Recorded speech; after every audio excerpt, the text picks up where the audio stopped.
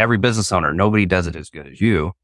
So you kind of get in that drowning spot where you just keep doing that. You slowly move across. Well, when you take yourself out and find a new love or a new passion, like I'm having to fall in love with marketing. I'm having to fall in love with, standing outside the business and letting my employees shine in the positions that I hired them for. Mm-hmm. And then I just steer the ship. So my love has to change, or I'll forever be a tech and we'll forever be small. The road of an entrepreneur is guaranteed to be askew, and there are always big questions to overcome. How are tech founders bootstrapping their way to the top while spending money from their own pockets? How do they scale a startup that is primed for a successful exit, yet still remain profitable? These are the types of questions that this podcast will help answer, and it will shine light onto the livelihood of entrepreneurs, the good, the bad, the ugly, and the dirt in between. My name is Jim Barnish, and welcome to The Dirt. Hello, everybody. Welcome to The Dirt. I am your host, Jim Barnish, and we have a very special guest for you today. He has followed in the footsteps of many great entrepreneurs before him: Steve Jobs, Bill Gates, Jeff Bezos, normal folk. Starting out as a business in a California garage and scaling it into a multi-million-dollar business. Well, in today's conversation, we're going to take a deep dive into his journey towards becoming a $30 million business and how being an IT and cybersecurity thought leader has played a critical role in the journey. So, Josh Holloway, founder and CEO of Seventh Dimension, say hi to everyone. Hey, everybody. Jim, thanks for having me on, man. Yeah, absolutely. Great to have you. Let's start with some of the basics. Who is Josh Holloway and what is Seventh Dimension? Oh, man. So for that one, Josh Holloway, it's a good question. It's an existential crisis waiting to happen, right? No, I'm just a kid that was born in LA, just like anybody else, had my trials and tribulations in the 80s growing up. Cool thing is when I was about 4 or 5 years old, my mom had a friend who had some of the first computers, and to entertain me, they sat me in front of them. And it was kind of like, have fun, good luck, you're going to break it. And as a 4-year-old, of course, I broke it. Didn't get in trouble, so that was awesome. And then it kind of sparked that love for the computer and grew from there. I grew up, anytime I could get my hands on a computer, I would work on people's computers. I mean, we put together some of the worst pieced together computers you could think of just to get them working, a good old 286, 386, 486, and then on up. I helped my teacher in high school with his computer classes. I did one of the first computer programming classes they offered, the school I went to, and then just kind of kept growing in the IT field. IT wasn't my initial passion. My initial passion was architecture. And I love to design, and I love to, to kind of create that drawing. And I sat down when I was about 14, my dad sat me down with a real architect, and he left me with him for 8 hours. And that was 7 hours and 55 minutes too long. And I spent a day with the gentleman. And what I learned from it was he was not happy. He was not happy in his job. He actually really deterred me from going down that architecture route. Like, I'd picked a school. I was interested in Louis Obispo, so Cal Poly. Never made it there. Never became an architect. But I always had a desire or an idea. When people would ask me, even when I was 10, they're like, what do you want to do? I want to own a company. Didn't know what it was, didn't know what that meant, but I wanted to own a company. And I started piecing that together. When I was about 19, I got my first consulting gig while I was in school. Worked at HP, worked at Earthlink, worked at a couple other places, and then just steadily built up what Seventh Dimension is and what it's growing into. I feel like as I mature and the gray sets into the beard, so does Seventh Dimension. It matures. Our first logo was a little whimsy and a little flamboyant. I drew it when I was 19. So no marketing thought process. It was just like, this is a cool logo. Let's slap it on a shirt. The business was kind of the same, right? You piece it together and you grow. So I was super young starting the business. I grew with it. Hopefully the business and I are maturing, and, kind of looking forward to see how it continues to grow and we kind of phase out at the end. Everybody has an end goal, right? Yeah. And when I tell people what you do, judge me on this one, please. I always like to say it's letting the owners and founders like myself, like yourself, get back to work doing what they love and not worrying about the IT limitations. For like founders, there's a paradigm shift. If I got back to what I love, I would be a tech, right? And I think that's a mistake that we make. When you become an owner, you have to start to make different decisions. You have to start leading the business, right? So often do you see management posters where it's a type of leader, right? You have the manager who's sitting up on a big chair and everybody's carrying them across the line, or you have the one that's at the front, at the front of the rope, pulling everybody across the line with them. And I think that even I've made the mistake too, as we were growing, I remained a tech because I loved it and I didn't nurture the business. And of course the business grew because I was a tech. I could do the work, and every business owner, nobody does it as good as you. So you kind of get in that drowning spot where you just keep doing that. You slowly move across. Well, when you take yourself out and find a new love or a new passion, like I'm having to fall in love with marketing. I'm having to fall in love with, standing outside the business and letting my employees shine in the positions that I hired them for. Mm-hmm. And then I just steer the ship. So my love has to change, or I'll forever be a tech and we'll forever be small. So I'm going to rephrase what I said then. Let the owners and founders get back to work doing what they should be doing, building their business, and not worrying about the IT limitations. Yeah, exactly. There we go. Well, regardless, you're bringing some great things into the world. You got a lot of customers, largely started in California, Nevada, but have really broadened that reach since. But before we hop into where you guys are today, I just want to hop back in the time machine for a little bit. Yeah. Back to 1 or 2 million in revenue, where a lot of folks get stuck, right? Especially managed service providers or MSPs like yourself, where 87% of them are sub 1 million in revenue, right? Right. So how did you get beyond that 1 million or $2 million mark? What are some of the things that you were able to overcome? With that one, it was bodies. That was the hardest thing, right? There was so much work. So the way I got past 1 million was I had no life, and I did it wrong. Just the pure honesty, right? I had no life. I got a divorce, right? I work 80 to 120 hours a week. I lived the old classic developer lifestyle, even with a family. And for me, it was having a hard time finding people, having the money to pay the people. So I did the work. So as I did the work and I gave up a portion of myself to build it, that's how I got across the line. Now, would I have done it the same if I can go back now? I would have done it a little bit different. I think the other thing I would have done is, while I was building up, I would have put a little bit more effort into marketing.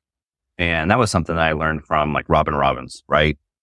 You use marketing, and that would have pushed me over. We did up to 1.2, 1.4 million purely on word of mouth. And it even grew past that, right? We were in the 2 million range when I really started going like, we need to do some marketing. We have to get better reach. The referrals are great. If you can grow a business a couple million just purely on referrals, I would like to think we're doing a pretty good job and we're taking care of our customers. But when you're that sub, we take on so much to try and give a good product that we forget that we can still give a good product and start to branch out and start to maybe call in somebody to help us out half the time of the week. Having a person help you 20 hours a week rather than 40 because that's what you can afford. I should have done that. That would have been great. Mm-hmm. If I would have put a little bit of money into to marketing and maybe grew a little bit faster, that would have been good too. But it was a drag trying to come across that line. But it is hard work. And I mean, I don't regret the work. I don't regret the growth. I just kind of regret some of the outcomes to that path. What are some of you mentioned marketing, you mentioned fractional versus full-time roles, or being able to basically bring on talent that you can afford, right? Right. What's the number one hire you would have made that you didn't on your path towards a few million in revenue? Ooh, tech. I should have hired a tech a little bit earlier. I hired my dad about a year or two past. I probably should have hired a tech. So if I would have just hired a tech 2 years before that, or at least a part-time tech, I think things would be a little bit different. And that comes down to getting out of your own way and working on the business, not in it. Yeah, I've heard that once or twice before, I think. Or it's 37 times. Yeah, I think there's at least 6 books written on it. Yeah. Yeah, certainly every episode, it's probably come up at least once, that's for sure. Yeah. So, all right. So let's fast forward a little bit, because most of the folks listening, or many of the folks listening, are beyond that couple million point. They might have hit a roadblock at 5 or 10 million, or something along those lines. Once you got a little bit further down the line in revenue, how did the challenges change, and what are some of the strategies that you use to overcome them? So a couple of the challenges, I think, is understanding in each industry where your revenue roadblocks are. So as businesses grow, they create different challenges. When you're the sub 1-2 million, obviously it's paying for bodies and getting the right people. When you're above that, so for MSPs, we have what's called the death valley from 2 million to 5 million, right? That's where you have money to get people, but you're still in your own way. You're starting to put money into marketing, still in your own way. You have growth where you're trying to grow, but you're trying not to grow, where you don't shred yourself and fall apart at the same time. And then you're trying to find good talent. I think the biggest thing that pushed us over the edge was finding the right people. Now, and it wasn't a home run every time. Like, it's never going to be a home run every time, but you look at that experience and you grow from it. So what I started doing is figuring out what are my roadblocks, right? Like between 2 and 5 million, I know it's the valley of death. Well, between, I believe it's 6 or 7 million, 10 million, that's another one where you start to grow so big, your challenges change and you have to overcome them. So there's a slow growth period. For us, we started looking towards hiring people who, one, the easy answer is like-minded, but 2, the ones that can actually handle businesses of the size you want to grow to. So I'm not hiring a person to work in a $1 million business, a $2 million business. I'm hiring a person who can work in a 5, a 10, a 15, and a 20. And that's what I'm looking for. When I interview anybody, it's like, can you handle a workload when we're this big? Mm-hmm. Can you handle a workload when we're twice as big? And then look at like what they're doing to always learn and always grow. Like, I'm reading books. I'm listening to books. I mean, my Audible account, I think I get awards all the time for how many books I've listened to. Like, I'm trying to better myself so I can be a better boss. And then I try and trickle that down. And along the way, people either agree or don't agree, and they're here or they're not here. But when you start to look at your future growth and hire the people to get to that point, you're starting to make it. And then it's the culture. That's hands down. It's the culture. So when you say culture, what does culture mean to you? I would say it's the overall spirit of the business. It's kind of weird to say it like that, but when you come in and everybody's talking, but they're not wasting time. Like, it's not like they're all circled around the water fountain getting a drink and just kind of wasting your time. There is levity to the conversation. There is positive, like, reinforcement back and forth where employees are helping one another. Like, that's a good culture, right? Everybody's kind of striving to grow. And then you can weed out, or you can pick out the ones who did start on board and then they just can't quite keep up. You're outgrowing them, or maybe the personal matters stop them from growing, and you can see where they start to weed out. I mean, and culture inside of business as a whole is kind of like it's like a human. It has its own psyche, right? And as you grow, you will push out what doesn't quite work, or you'll push out what is trying to hold you down. Right. Like right now, I feel like we have a great culture. We have a great staff, and we walk in and music is playing. People are on the phones. They're chatting. There's good conversation. They're helping people on the phones. And when management comes into management meetings and they notice it and they say something where they're like, hey, the vibe out in the pit is awesome. It's great. Like, how do we keep that going? And we've done it through employee recognition. We've done it through obviously trying to find the right people. And we're really starting to see where that is a huge, huge thing to how businesses grow. Yeah, that's cool. What advice would you give to somebody that that may not be as unfortunate in as fortunate of a situation as you, with a great culture, with a team that's driving it, right? With a team that's weeding out its own people versus it needing to be a culture of top down madness, if you will. What's the top tip you would give to founders who might want to work towards that?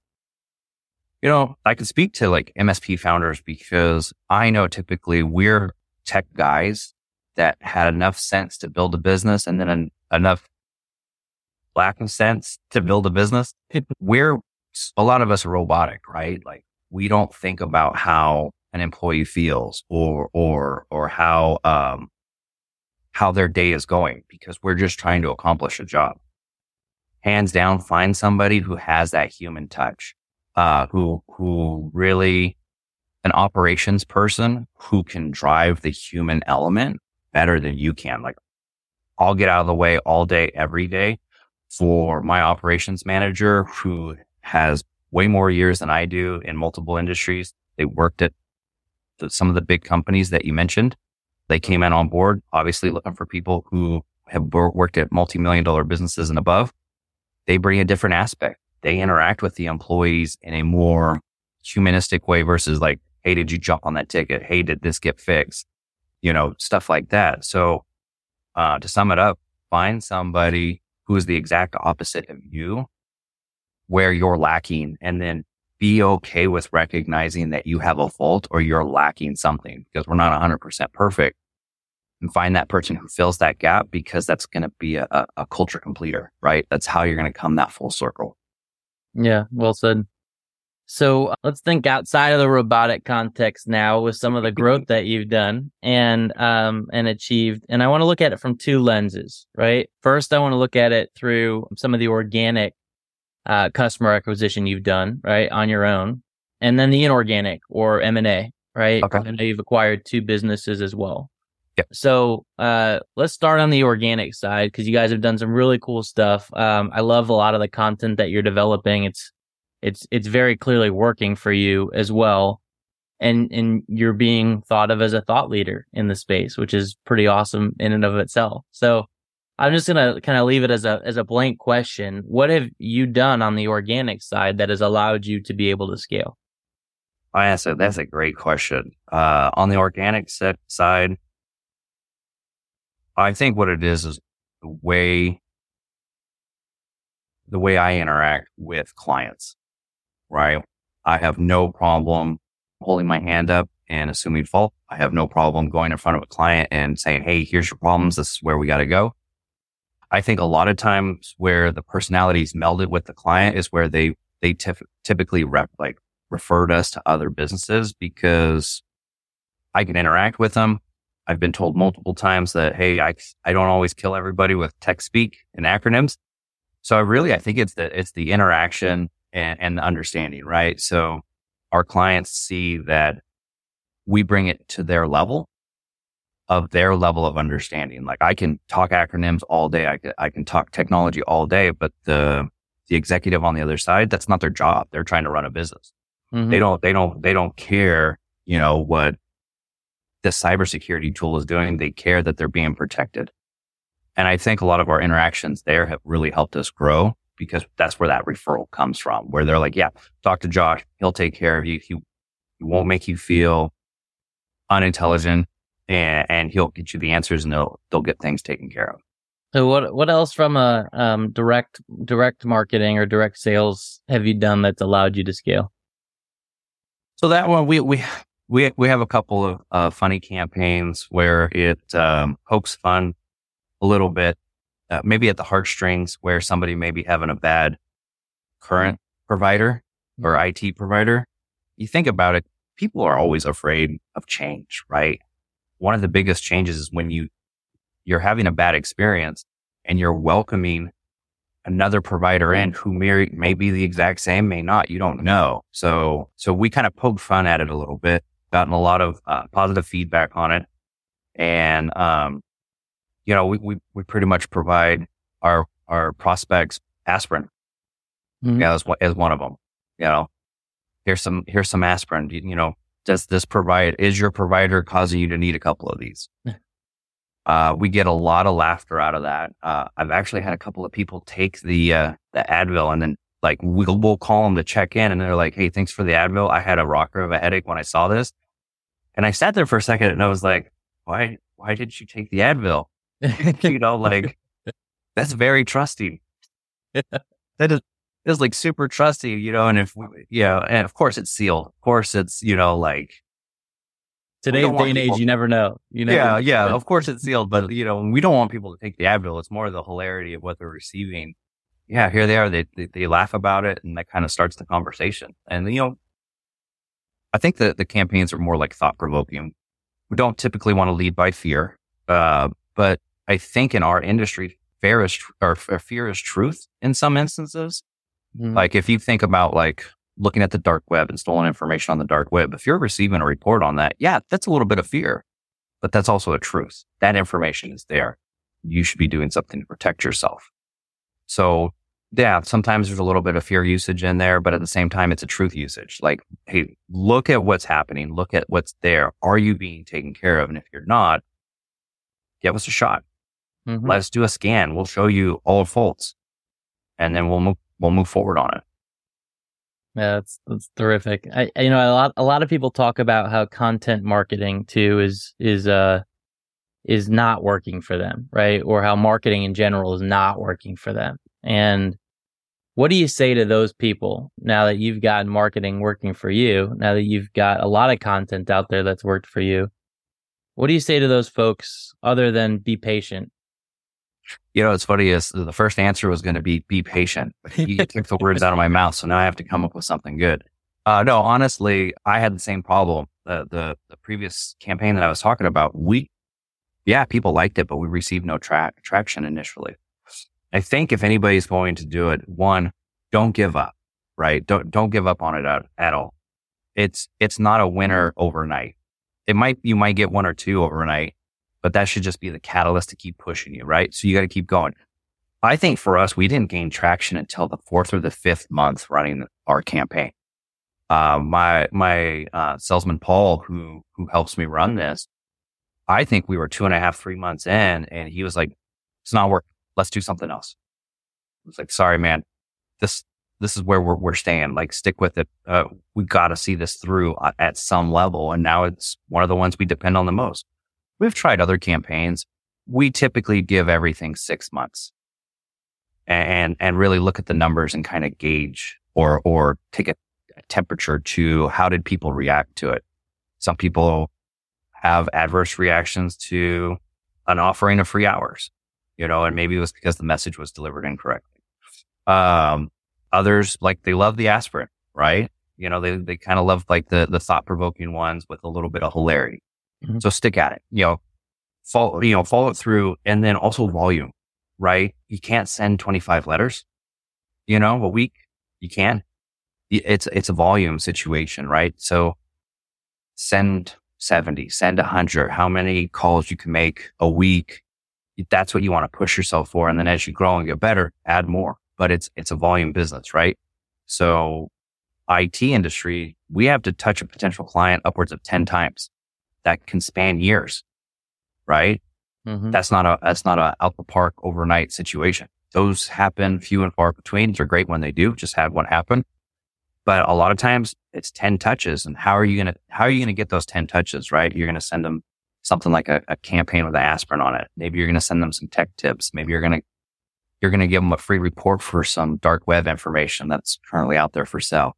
You have to keep at it, and you have to keep a high volume. Don't think you'll win it with 25 simple letters. It just doesn't happen. No, that's great. Volume is the name of the game. I mean, there is such a thing as really highly targeted situations where you may have a very niche business and it's a different approach. Yeah. Right. But in your game, in many people's game, volume is everything. So, well said there, and patience. Yeah. Gotta have patience. So let's hop to the inorganic or the M&A side for a minute. Then, I know you've done 2 acquisitions, right? One most recently, which is on your website, and you're going through the integration of being Reno Computer Services, and then one prior. Talk to me a little bit about what those acquisitions represent to you, and why acquiring businesses has become a part of the philosophy of Seventh Dimension.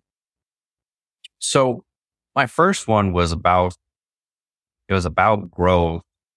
And I found a gentleman named Steve Rayleigh, and we had like-minded business structure. We wanted to grow. We knew we needed bodies. He had a good outlook. He was pretty heavy into schools. I had done a couple. So we just kind of had lunch several times, kind of melding of the minds. And I would say the first acquisition was like a milestone, right? It's a game changer if you do it right. How about that? We'll go with that one. It's a game changer. Actually, it's a game changer if you do it right or if you do it wrong, because at the end of it, hopefully you'll come out wiser. Yeah. You'll learn something. Either it was painful, lesson, or it was a good lesson. For me with Steve, it was a great lesson. And, this happened back in 2012. Acquisition finished in 2013. So we're 10 years deep, and I think it's great. Like, him and I working together is awesome. The next one for Reno Computer Services, I like this one. This one is funny because I was just looking for businesses to acquire in the Reno area because we wanted to break out in the area, but we wanted local talent, people who had local touches. And I kind of walked into a couple of different MSPs just to introduce myself and say, hey, I'm in the area, I'm looking. And for Reno Computer Services, the funny one with this one is I came in, Scott's brother, Bill, he hit me up at the door, gatekeeper, right? Who are you? Why are you here? What do you want? And I said, I gave him the spiel, and he ceremoniously ejected me. It was actually kind of funny. I walked to the car laughing, and I left my card behind. And I found out later that Scott was there from Reno Computer Services. He was in his office, but Bill kind of blocked me, which, hey, rightfully so. We all have good gatekeepers. But it was just kind of funny because we joke about it now, where it was like, hey, remember when you came in and kicked you pretty much right back out? Like, why are you here? For that one, I think it was also it's another milestone, right? It's another learning. We're bringing in another executive level mind. We're expanding the business to another geographical location, even though Seventh Dimension from about 2010 on had touched, I think, 27, 30 different states doing work remotely here in California. This is kind of our geographical expansion, right? This is where we have full-blown offices, people working at both, trying to get past that paradigm of every office feeling like it's its own island, kind of situation. How is everybody incorporated?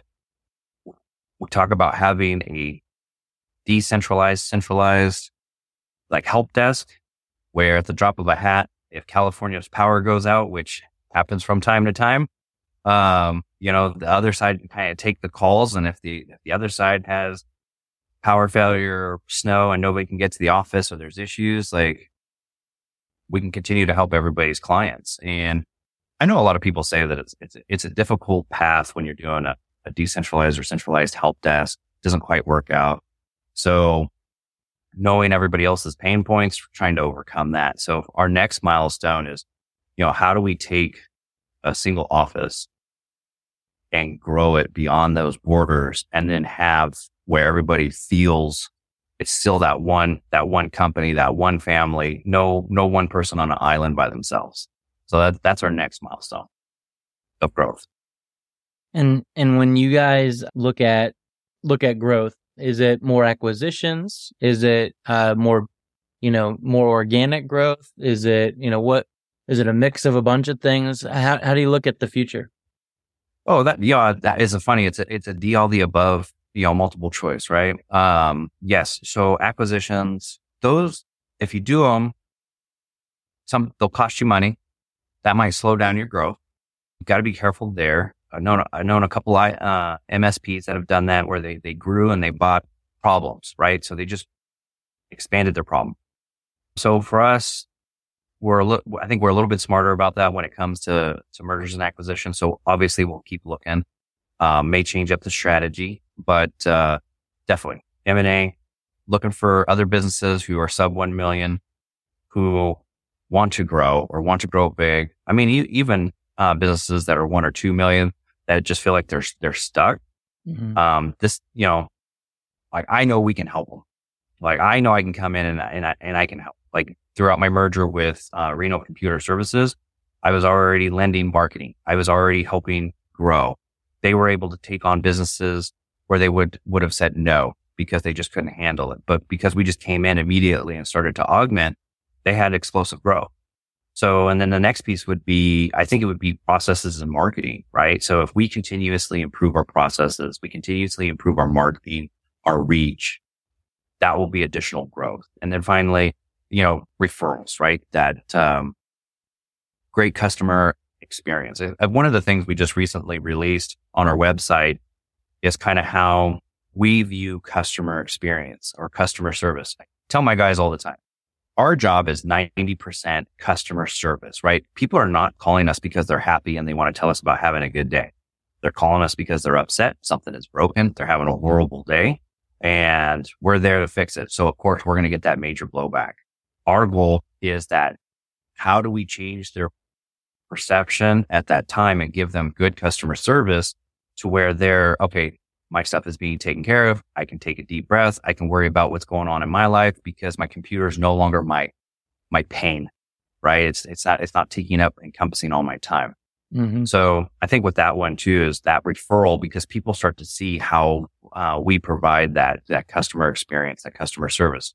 So for that one, yeah, we just decided here recently that instead of always talking about it in our technical business reviews or showing it when people call us, now we're starting to portray it out in our marketing. We're starting to portray it out on our website where people have that opportunity to be like, what's the culture behind this IT company and what's the experience I'm going to have? And right now we've decided to wear that customer experience on our sleeve and say, hey, like we're here to provide the best customer experience. Like, I started consulting because I saw consultants when I was working at HP and in my circle where they provided bad service and they were charging so much money. And of course, naturally, a young kid thinking I can provide great service, but I will charge less money. That's how the business gets started, right? And then you realize like, I need a little bit more cash. Like, I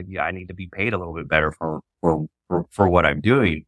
But, that's how you get started. And that's how I got started. I didn't like the way consultants were running back in the early 2000s. And I had been a consultant and I got paid decently. And then that's when I was like, okay, look, I can do this way better. So we're going to provide, and I think that's our goal, right? IT without limits. Our goal is there's nothing in IT we can't do. We can always think of a new technology, a new service, but it's how we usher our clients into that service. It's how do we provide that customer experience where they're not afraid of the growth, they're not afraid of the change, and kind of just keep giving them that excellence that allows for them to worry about a standard cliche answer, right? Let us worry about IT so you can worry about your business, right? And truly that's our goal, right? Like, don't worry about IT. We got that. Worry about your business. And so that's some of the things that we're starting to do now that I think are just going to further improve our footprint and our hold in the industry. So if somebody is in that battle between where do I put my money, right? Do I put it in an acquisition or do I put it in organic growth? What are some things that they can ask themselves or some questions that you asked yourself when you were making that decision that would help? How about things I should have asked myself? Or things you should have asked yourself? Yeah, even better. It's funny. I think I like to tell people I'm a glutton for punishment. So I'll go in headstrong and I will bang that hammer away until the nail is in all the way. And I think one of the questions that I would recommend is your house in order to where you can handle the growth? What that means, it can mean anything to most people, but I would say, like, do you have good policies and procedures that people coming in could follow? Can somebody pick up your job and kind of pick up as you give up certain responsibilities, like being a tech? So you have to ask yourself, well, one, can I let go of some of those responsibilities? And if the answer is no, I'll never be able to do it, you're not going to grow. If the answer is, yeah, I think I can, find a person who's your exact opposite, who's going to push you out of that. Because when you kind of hem and haw, it's going to take you longer to get out of that.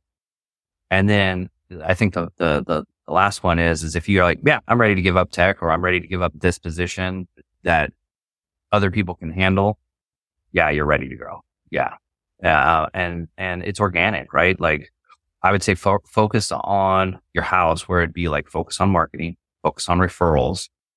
And if you feel that everything is structurally sound, or the foundation has been laid, then create a new problem, which is mergers and acquisitions, right? Because you got to look at it like, how are you going to go in with the culture? How are you going to take over? People are going to leave. I mean, our last acquisition, I had a client literally look at us, even though we're the one acquiring the other business. They looked at us and they're like, we're freaked out. So we're going to go to bed. And I was like, why are you going to go to bed? Nothing's changing for you in this geographical location. We're just getting bigger. And the way I structured it is like, our service still has to feel like it did prior to the acquisition. We want our clients to feel like they're the only one when they call, or they're being taken care of. I don't want that to change. So anytime we go into these mergers and acquisitions or these talks, it's like, I want the same people to pick up the phone that the clients are used to speaking with, right? So that's also, how do you go into the merger and acquisition? If you come in with a wrecking ball and you fire everybody, you're going to have a little bit of client attrition. Right. But if you come in and try and meld, which is very difficult, you'll have less attrition for your clients. You'll have less employee attrition. And a lot of times the employees that fall off are the ones who probably feel like something's going to be found out, right? Maybe they weren't quite as helpful as they thought. Well said, Josh. Well said. So to close things off, we'll close it off like we do every one of these episodes with the Founder Growth 5. All right. So first question for you is the number one metric or KPI that you are relentlessly focused on. That is a good one. So the first one that comes to mind is client satisfaction. What is our overall client satisfaction score? And we do that through surveys. And then I do that through technical business reviews. And sometimes I'll send in other people, because maybe I don't always get the same truth. I want that cold, hard truth. You're either happy or you're not. And if you're not, why not? What do we need to do? So I would say client satisfaction overall, that's a huge driver for us. Mm-hmm. Good. Top tip for growth stage founders like yourself. Get out of your own way. No. Get out of your own way. And find your opposite. Find your opposite that's going to push you to a different level. Find your opposite that's going to push you as a human be a little bit better, right? Do things out of your comfort zone. Marketing is not my comfort zone. I do it every day. So do the things that are out of your comfort zone to push yourself. That's good. All right. Favorite book or podcast that's helped you to grow as a founder? So favorite book, I thought about this one. I listen to a lot of books and I read a lot of books. I'll read and listen and all those other things. The easy answer for this one, I think, is the 48 Laws of Power. And the one law that sticks with me is like not outshine the master. And I don't know why that one sticks with me the most, other than I think it's the one I violate the most and regret. And then now, as years have gone by, I've read the book several times. Now I consciously catch myself. So the outshining of the master, when you're an MSP, your client's the master, right? Like, you don't want to outshine them. Your point of contact, you don't ever want to make them look bad, because inevitably you'll lose that contract. So it's It's how you navigate the personalities, how you navigate the egos. That one resounds pretty strong with me. There's several others, but I know we don't have another hour to talk about the individual books, and all the different aspects of them that drive. No, that's good. That's good. All right. What actor would play you in a movie? I know you got a good one here. Yeah. So for this one, I thought about this. So 2 of them for you. So I would say David Harbour, who just did Violent Night, just because we kind of have that the same statuesque size. But the funny one I was thinking of is Alexander Ludwig from Vikings, because I've had it multiple times. People pull me aside and be like, "Hey, were you on that show? Were you on Vikings?" I garnered the nickname Lofbrock or Ragnar. Oh yeah, at times. And then people are like, "Oh, you don't look like Ragnar. You look like his son Bjorn." So I got that one an awful lot. So for that one, I would say let Alexander play me in a movie. So we're good. Yeah, for those of you listening, the beard combined with the slicked hair, I mean, it definitely does ring Vikings. So I chose not to put the braids in today. That's terrific. That's terrific. Awesome. All right. So closing us off here, last question on the Founder 5. What is going to be the title of your autobiography? I mean, I can make a couple funny titles. Never overlook the redheaded stepchild. I think my brother would love that one. I think your brother would love that one too. I don't even know him. But I don't even really know what a good title would be, other than here's a guy that loved pain and loved pushing through it. I would say a simple one-word title, perseverance, for as cliche as that might sound. That's good. No surrender. I look forward to seeing how that matches up against the book that you actually write someday. We'll see. Oh. But those are all good options. Sure. Yeah, that'd be great. Well, so you've given so much to our listeners today, Josh. Just time for a little bit of self-promotion. How can those listening help you out? Anybody listening who's interested, anybody can reach out to me either through our website, through LinkedIn. Anybody who's looking to make a major change in how their IT's ran, either in a co-managed situation or you have an IT company that's just not quite cutting it, who maybe doesn't have everything in their stack, give us a try, give us a call. I mean, there's 3 major arms to our business. Cybersecurity is one of them. Internal IT help desk is another. We separate the two because yes, they're co-mingled, but at the same time, certain things have to be separate. And then projects, and deploying systems. So yeah, if anybody out there who's listening is looking for a change or looking for a scan because they want to better understand where they actually sit, yeah, hit us up. We do free assessments and scans. We're not going to bug you. I'm not a hard salesman. I'm not that salesy kind of guy that calls all the time and says, "Hey, I'm going to push this down your throat. You got to go with us." So if you're just looking for some information or you want to start a conversation, I'm here for that. Awesome. Josh Holloway, 7th Dimension. Such a pleasure. Thanks for joining us today, and keep building, man. Great job. Hey, thanks, Jim. Dave, appreciate it. If you loved today's episode of The Dirt, make sure you rate it on your favorite platform. And if you really liked us, go ahead and leave us an honest review. Thanks again for tuning in to The Dirt.